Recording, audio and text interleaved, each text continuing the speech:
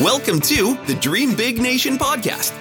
In this show, veteran recruiter, wealth mentor, and entrepreneur Lisa Williams will take you on a journey of exploration and discovery to learn what it takes to hire yourself. Are you ready to dream big and grow into the person you're meant to become? If so, you're in for a treat. And now, here is your host, Lisa Williams.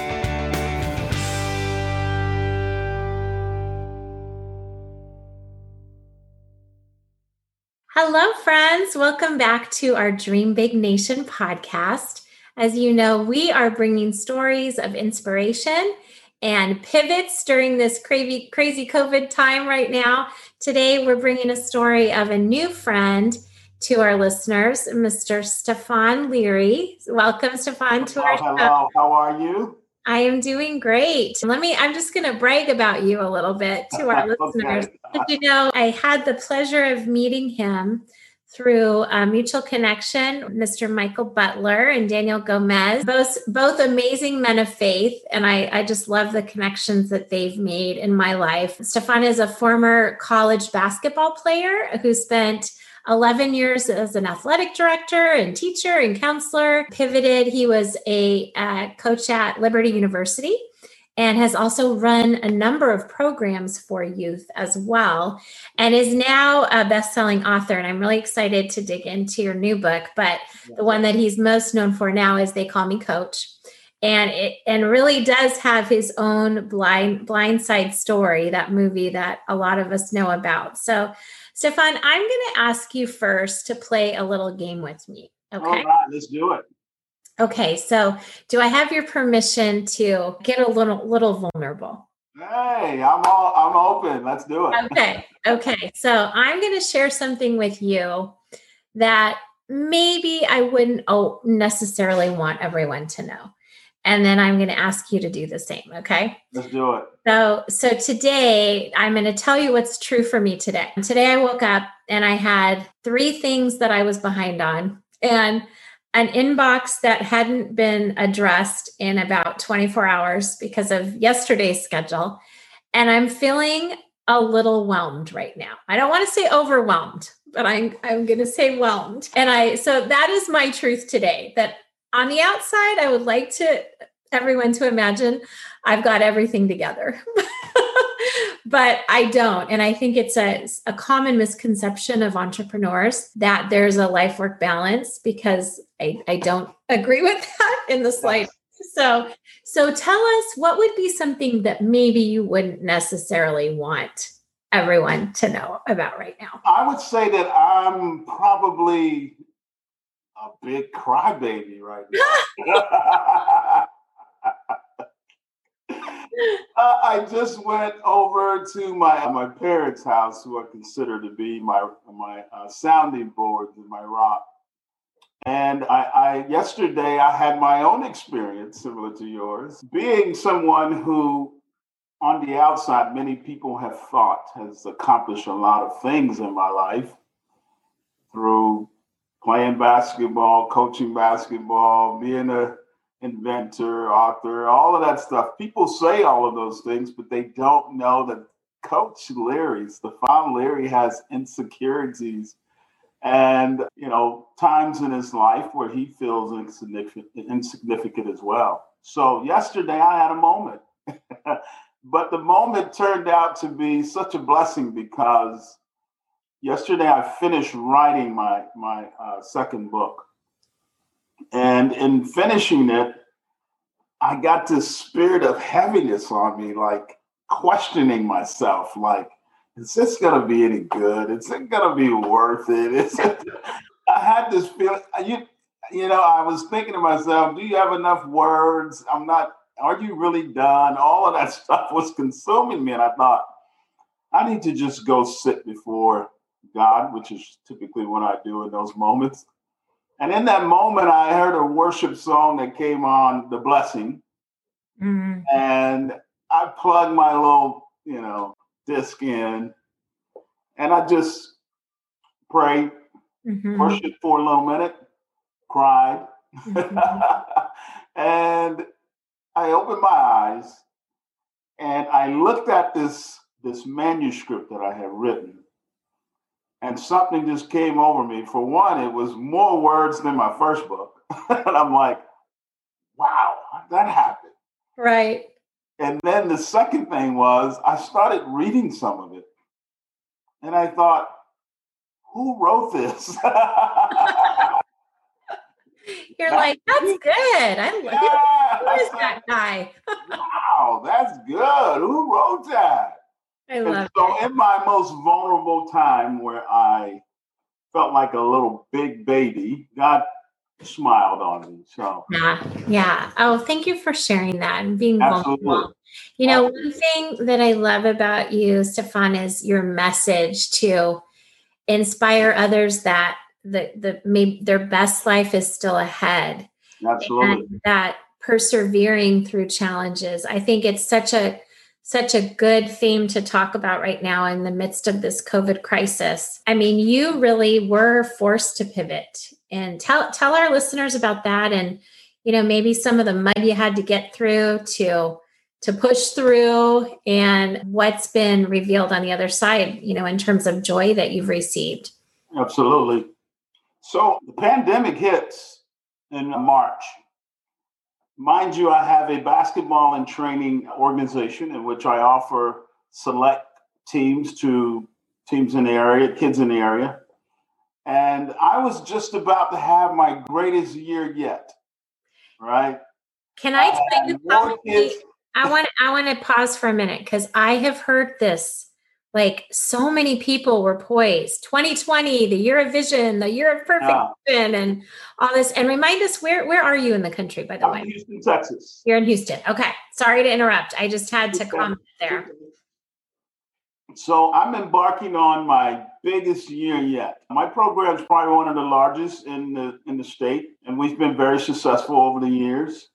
And many people have heard about it and wanted to be a part of it. And so I was coming out of a situation from 2019 where I was scammed at the end of it and went through something that I was like, oh my gosh, what's happening to me?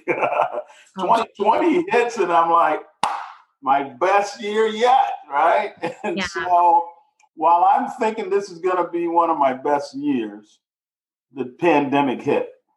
And it hit me in two ways, being an entrepreneur, that I was focused on. Number one was my basketball program, in which I had 17 teams signed up to compete. The highest I've ever had was 14. And the second aspect of it is I have a training and rehabilitation boot that I had invented, and I was having it made over in China. And so not only did my business shut down, my product was shut down in China. And so I found myself in a place where I'm thinking, okay, what are you going to do with yourself? And during these times where I feel like, for me, Stefan Leary, I'm always reminded of the call on my life.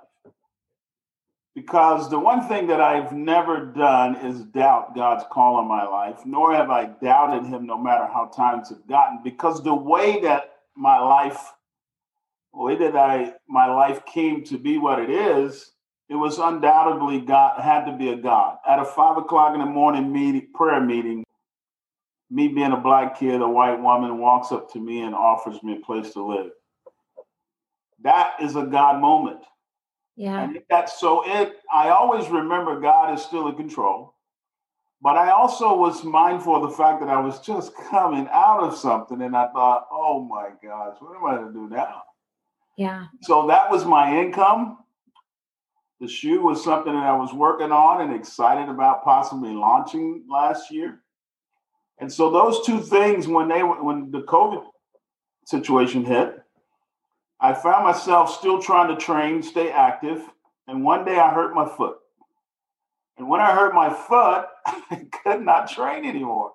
And so I found myself sitting in my house all alone, twiddling my thumbs. What am I going to do? And in that moment, it was like God spoke to me, finish the book. And I had a friend who came to visit, And this friend that came to visit, she saw my vision board. And on my vision board, I have finished the book. And when I went to the restroom and she was about to leave, she wrote all over my vision board, which you probably shouldn't do, but a friend's a friend, right? She wrote all over it.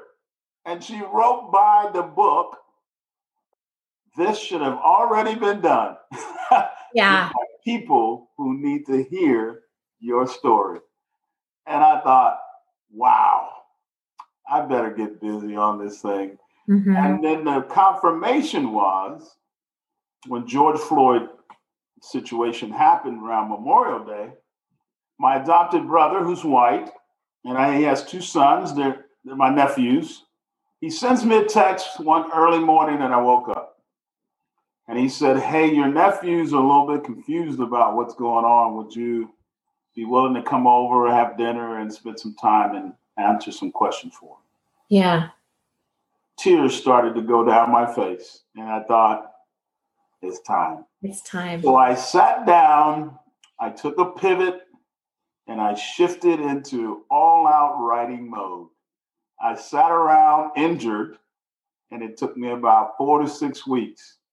And I wrote the first book that I have.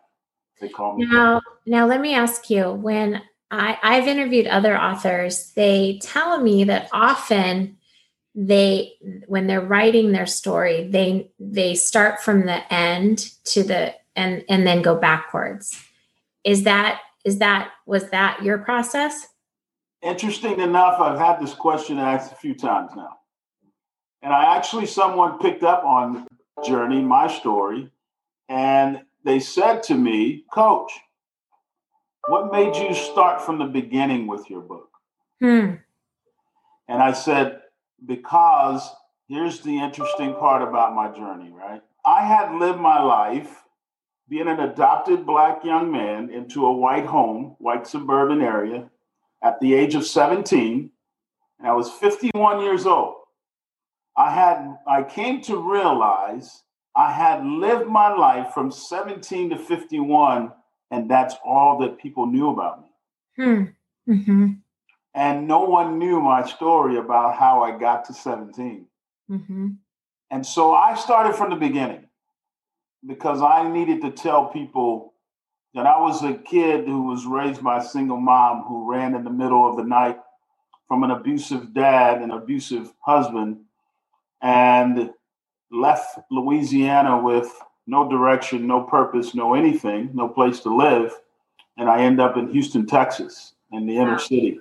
Wow. So a single mom who runs from an abusive dad and grow up in the inner city of Houston, Texas with 7 kids in a 2-bedroom apartment was where my journey began.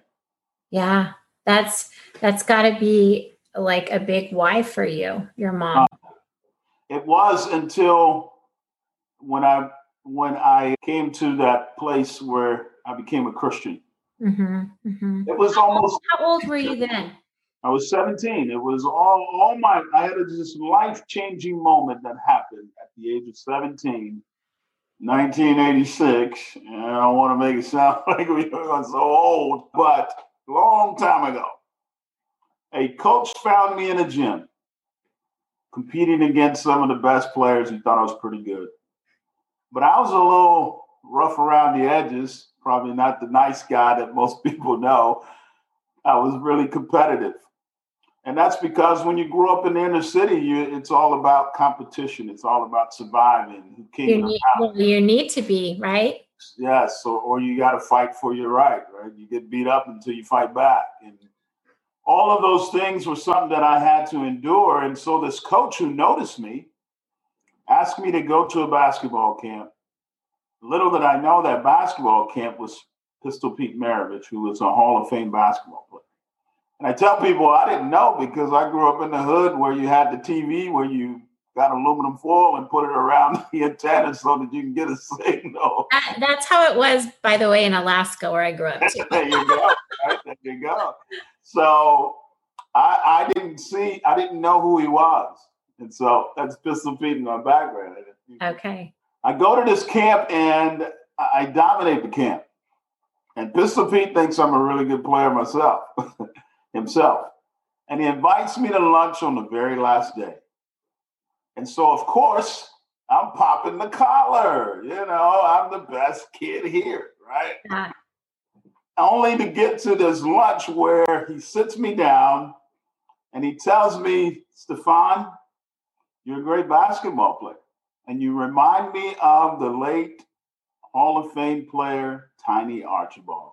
Wow. And he said, you got a chance to be a professional player. But I invited you to lunch to tell you something else. Although you're the best player here, I'm not going to give you the MVP award. Mm-hmm. And he said these words to me that changed my life. Your character doesn't fit. Oh, wow.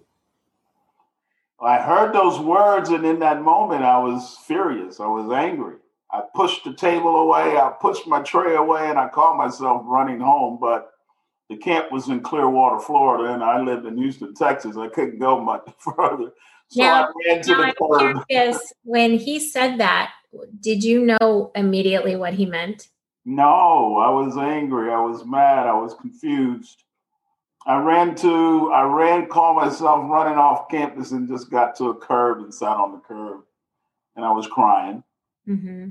And the coach that brought me there, his name was Dave Stallman. Dave Stallman came up to me, sat down by me. He said, hey, Pete told me what he told you. And I know that's probably difficult for you to hear, but that's the reason why I brought you to the camp. I noticed some of the same things when I saw you playing.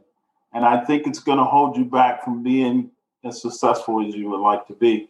Mm-hmm. I want to encourage you to come to the closing ceremony. Pistol Pete's going to share his testimony. I think it will change your life. Oh, I just got I go to this ceremony, and Pistol Pete Maravich, being the first $1 million player in the NBA, the highest scoring in the history of college basketball, and Hall of Famer, tells of the story of his big mouth and his showboat attitude and his cockiness that nearly got him killed. And in that moment, tears rolled down my face, and I felt this is why I came. This is what it was all about. And that night, June 18th, 1986, I became a Christian. Wow. It was like the lights came on for me. I began to see things in a different light. In fact, in my new book, my first chapter is, you are more than what you see. I love that. And it's because we are blinded by the things that we see every day that shapes and forms our mentality into believing who we are, why we exist, and causes all of the fear and doubt that we live with from day to day. Yeah. So it was like all of that was shedded off me, like Jesus who touched the man's blind eyes and the shell fell off. It fell off. And I started to see life in a different way, that when I returned home to Houston, by this time, a lot of my siblings, I'm the fifth of 7 kids. A lot of them had gotten in trouble. They dropped out of school. They've been involved in crime and drugs and different things, alcohol. And I was trying to be a professional athlete. And so I played sports. And I tell people sports saved my life. Mm-hmm. But when I got back, I tell people with the blinders coming off, you really then begin to see sin for sin, and you begin to see destruction and choices that you make that'll destroy your life for what it really is. When you're living in it and going through it, you just try to survive it and stay away from it, right? Yep, absolutely. But when I went back, I really saw it for what it was, and it was the first time in my life that I said, I wanted something better for myself. Mm-hmm. Mm-hmm. Well, and there's so many, and you went on to play collegiate basketball. Correct. That right there is a whole nother level of really intensity, being an athlete and a student at the same time. And, I see so many athletes that they have this dream and then it's crushed because we know how few actually make it professionally. Yes. What would you say to those students and even just in general, people that have a dream, that they don't make it. And yet there's so many other things that they could be doing. This is a God anointed time for us to be speaking. Yeah. Lisa, I cannot believe you asked that question. Do you realize in my book, my second book that I'm releasing, I have a chapter in there called Dreams versus Purpose. Mm. And here's what I'm doing in this book, in this chapter of this book. I am challenging the thought that we tell people to dream. Mm-hmm. And the reason why I say that is because of people like me and many others whose dreams don't come true. Mm-hmm. If only 3% of people make the NBA, I tell people this all the time. Doesn't that mean that the 97% of people that dreamed it didn't make it come true? Right. Yeah. So I say to people, more often, dreams don't come true. But there's a God dream in you of a purpose that he has for you that will always be true.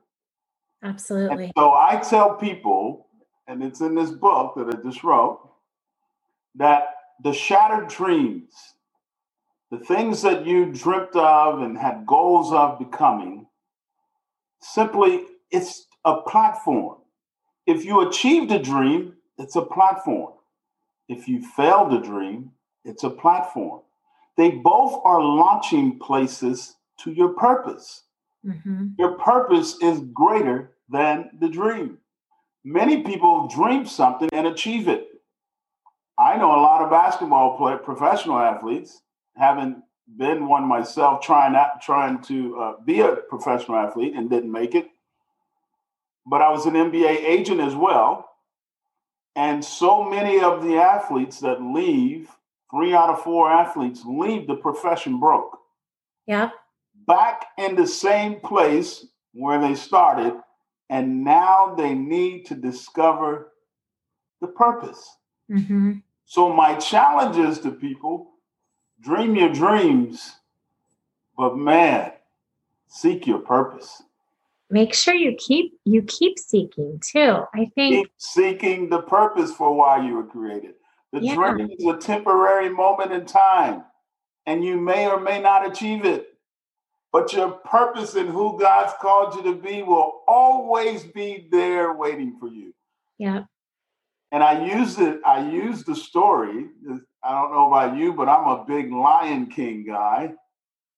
And I used the story about Simba in the Lion King. Yeah. Simba lost sight of who he was. He ran to a place where he didn't know who he was, why he was created. In fact, the 2 friends feared him more than he knew about himself. They said, he's a lion. Let's become friends with him, and he'll protect us one day. He'll be our bodyguard. That is correct. So many people in life lose sight of who they are, why they were created, when their dreams don't come true. And what I want to do is encourage people. There's a greater purpose for why you were created. Mm-hmm. It's okay to dream, but there's something greater beyond the dream, and that's your purpose and who God's made you to be. When I was in corporate, I've been recruiting for 25 years, and I always ask the people, how did you choose what you're doing? And so many people actually didn't choose. Mm. They accidentally landed in it, right? And I mean, yourself, you're actually kind of a rare commodity because No, I'm not rare. I didn't choose anything I'm doing. well, what I mean, now you aren't, but when you first got into, you had a mission, you wanted to get into basketball, you were an athlete, and you were a trainer, an NBA, you were living what you really wanted to, and then it was taken from you, a very inadvertent, Right. no control of your own. No But control. think about how many people, when they face this crisis, they actually weren't doing what they were passionate about. That's right.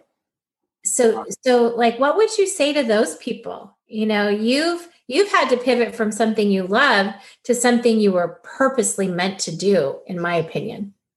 So back to this title, you are more than what you see.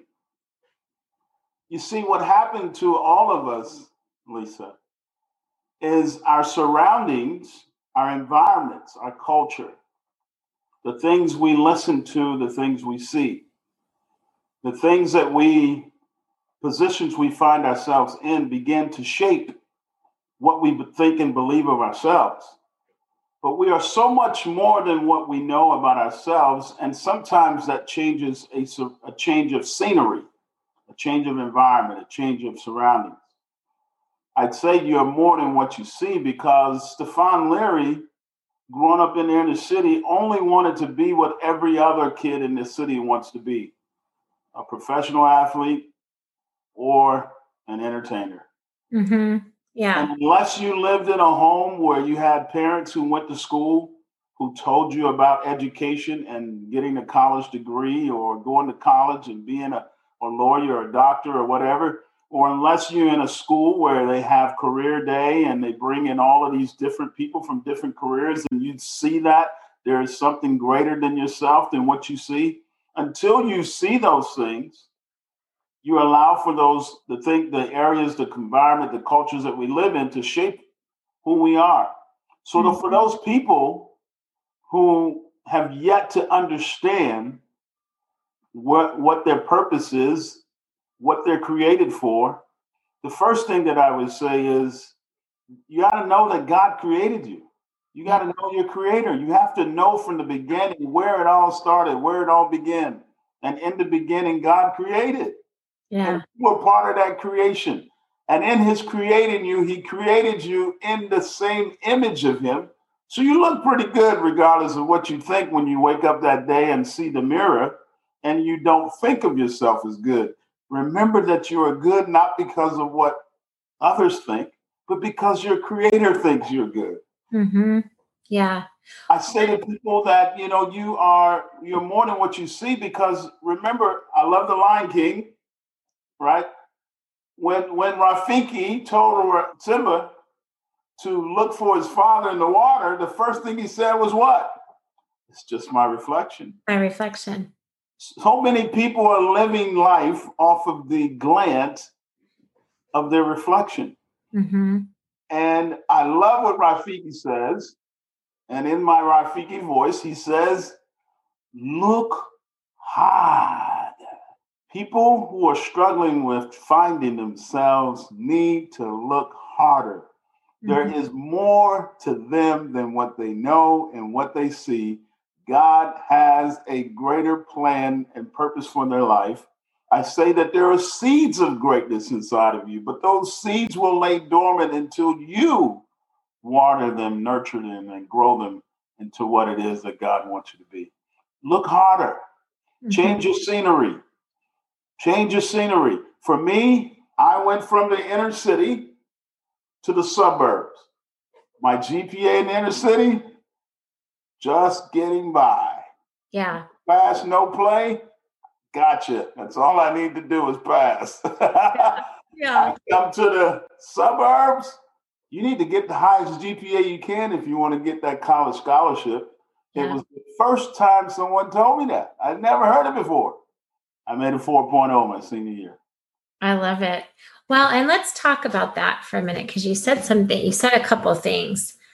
When you think about our education system right now, like imagine if they had a class on what's your purpose. Yes. Yes. Or how about financial literacy? Yes. How money works. I mean, there's so many fundamental, just core things that we Yes. could be implementing in our schools. What kind of class would you implement if you could? Simple life. Mm-hmm. Yeah. Being a teacher, I was a teacher for 10 years. And I taught Bible, I taught math, I taught history. And what I would always tell my kids, the correlation, the parallelism, even in coaching basketball, I would tell them there's the game of life, there's the game of basketball. They both have rules. You can't double dribble in basketball, right? You can't double do things wrong in life. You live by a surrounding boundary in basketball, or you step out of bounds. Yeah. You step out of bounds in life. You know what? You're going to miss shots in the game of basketball. You're going to miss out on things in life. Yeah. To me, the greatest difference between education from what we knew from back in the old days, they were teaching them how to live life. Mm-hmm. And now we're teaching them how to pass tests. How to pass tests and how to be very average. Yes. Yes. And so they leave school, guess what? Not prepared for life. Mm-hmm. To me, it's the saddest thing about our education system is that so many young people, having the opportunity to have my own organization, I get so many kids that come from school to my gym, and they're discouraged about the test that's coming up, the STAR test, we call it here in Texas, or you can't go to college in Texas. Mm-hmm. It's like, so the focus is pass the test, get your grade on the test. I would probably have not gotten the opportunity I would have gotten if you'd have told me that pass test. Right. Yeah. You definitely wouldn't have. Did you end up getting a scholarship? Oh, absolutely. Yeah. Yeah. Yeah. Pretty high, Texas A&M, Arkansas, Baylor. Yeah. I chose Liberty because of Pistol Pete Maravich. He told me there's more to life. Absolutely. He said if I had to do it all over again, I would go to a place where they would teach me how to live my life the way God desires for me than to play basketball. I love it. Sight unseen, I went to Liberty. Yeah. It was a Christian university who could teach me how to be the man of God that I've come to be. My son is going to, my oldest is at Grand Canyon University. Oh, yeah, Arizona. They have a great program there. Yeah. But you said something interesting because I think you're right. We can set ourselves up for success in so many ways, but setting ourselves up in an environment that's going to foster that faith journey, it's so important. And you and I feel like we could talk forever, Stefan. I want to shift a little bit to race relations. Yes. And I was like, the whole time you've been talking, I've been thinking to myself, I need to connect you with someone. Okay. That I would love for you to meet. And then, what's crazy in my head?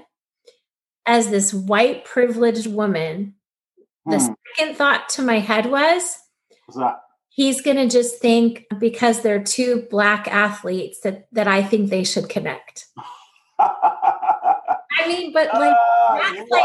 that's just like thinking in there. Do you know what I'm saying? Yeah, we call that ants on the brain. Right, exactly. Negative thoughts. Right. You got ants on the brain. Like the reason I want to connect you is like Everett. It's a gentleman named Jay Nolan who used to play for the San Diego Padres, and he's also an author, and he's passionate about youth, and But like, why is that? Like, why did I have, in your opinion, that like second guess in myself? Like, why would I not connect you, no matter what color you are? Do you know what I'm saying? Well, because society says that when you connect athlete with athlete, it's because Black athletes. Right. So you're allowing, again, what I just said, what society shapes the way we. It's like this society construct that we have. So, but here's what I feel. I'm glad you asked that question, though, because here's what I feel in what you're saying, Lisa. And because I have a white family and I have a white mom that I look at that I love so much, so dearly, she means everything to me. She kisses me every time she sees me and hugs my neck like she loves herself. I do that to my sons. It drives them crazy. She's amazing. She's amazing. But here's what I feel for you in what you were saying. You're being prejudged because of what society is doing. And what I really hate for you, for my mom, and for other people is to not be able to or have the freedom to just be you. Mm-hmm. Mm-hmm. You don't have to subject yourself to society standards of what they think about race relations. Mm-hmm. For me, I'm a man that, even though I was adopted into a white family, I played sports. So in playing sports, your teammate is always your teammate. He's your brother. He's your friend. He's everything. Sports taught me, even before I was adopted, that it didn't matter about the color of the skin. We were trying to win together. Right. Right. You know what I mean? I didn't get mad at the white guy because we didn't win. I got mad at the team because we didn't win. Right.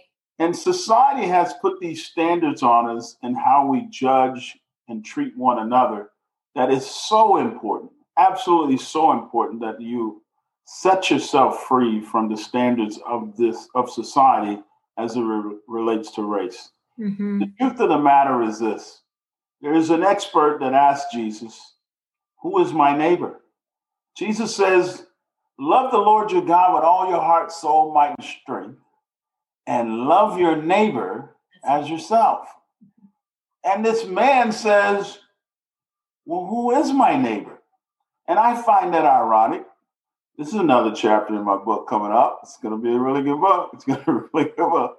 And what I find that's very interesting is that Jesus, when he told the story about the Good Samaritan, he described everyone, right, except for the person that helped.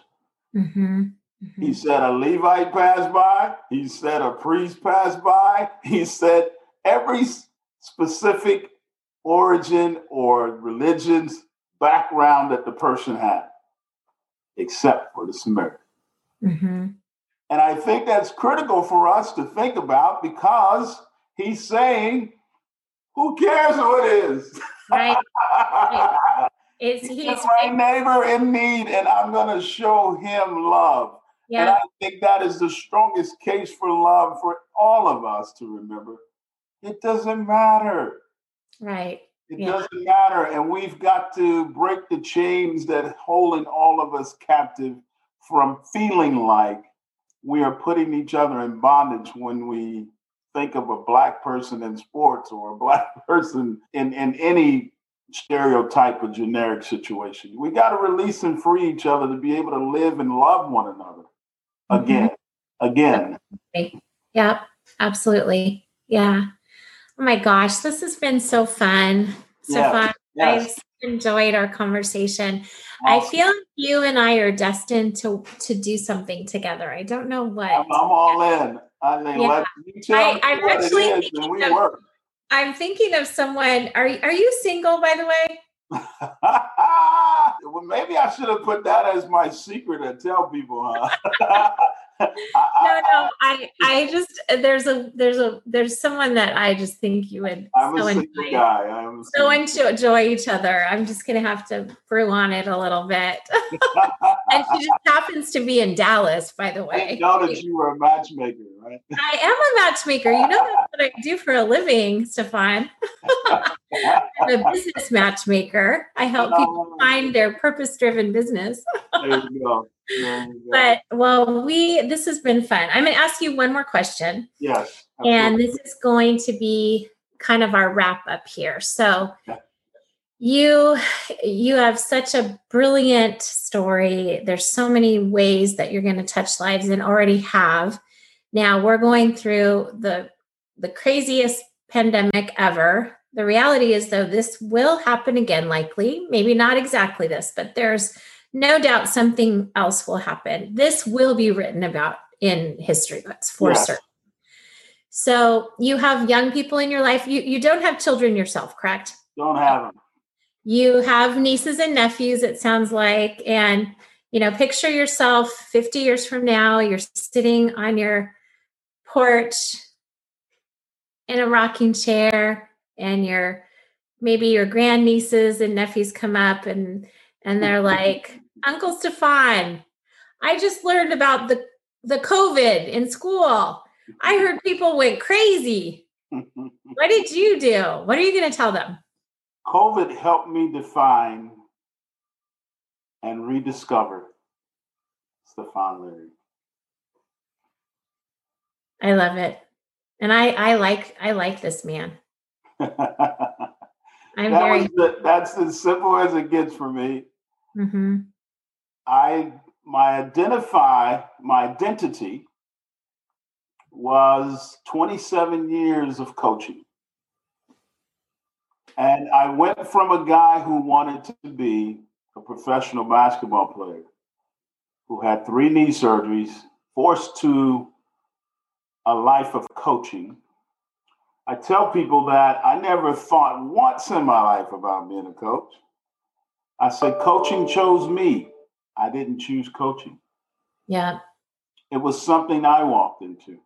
But what happened to me was, with COVID, it was time to say goodbye to what I had known for 27 years. Yeah. Yeah. And so I had to rediscover who I am and who I was made to be. And guess what? I discovered I am more than what I saw myself as. I love that. I became an author, an inventor. I've become things that I never, ever would have known or even imagined, thanks to COVID. Absolutely. Praise God. What a great way to end our conversation. Thank you, my friend. Thank you so much. Such a pleasure. I've so enjoyed talking to you. Yes. To our Dream Big Nation listeners, I'm so blessed to be part of your day and your week. And I hope that our stories of people hiring themselves are really, bringing you to life into your greater purpose. As always, bless you in this amazing life journey. And I can't wait to see you soon. Bye, Stefan. Thank you. God bless you. Hey, Dream Big Nation community. We hope you've enjoyed this episode. If you'd like to learn more about working with Lisa and her team directly, go to lisawilliamsco.com and learn how to hire yourself.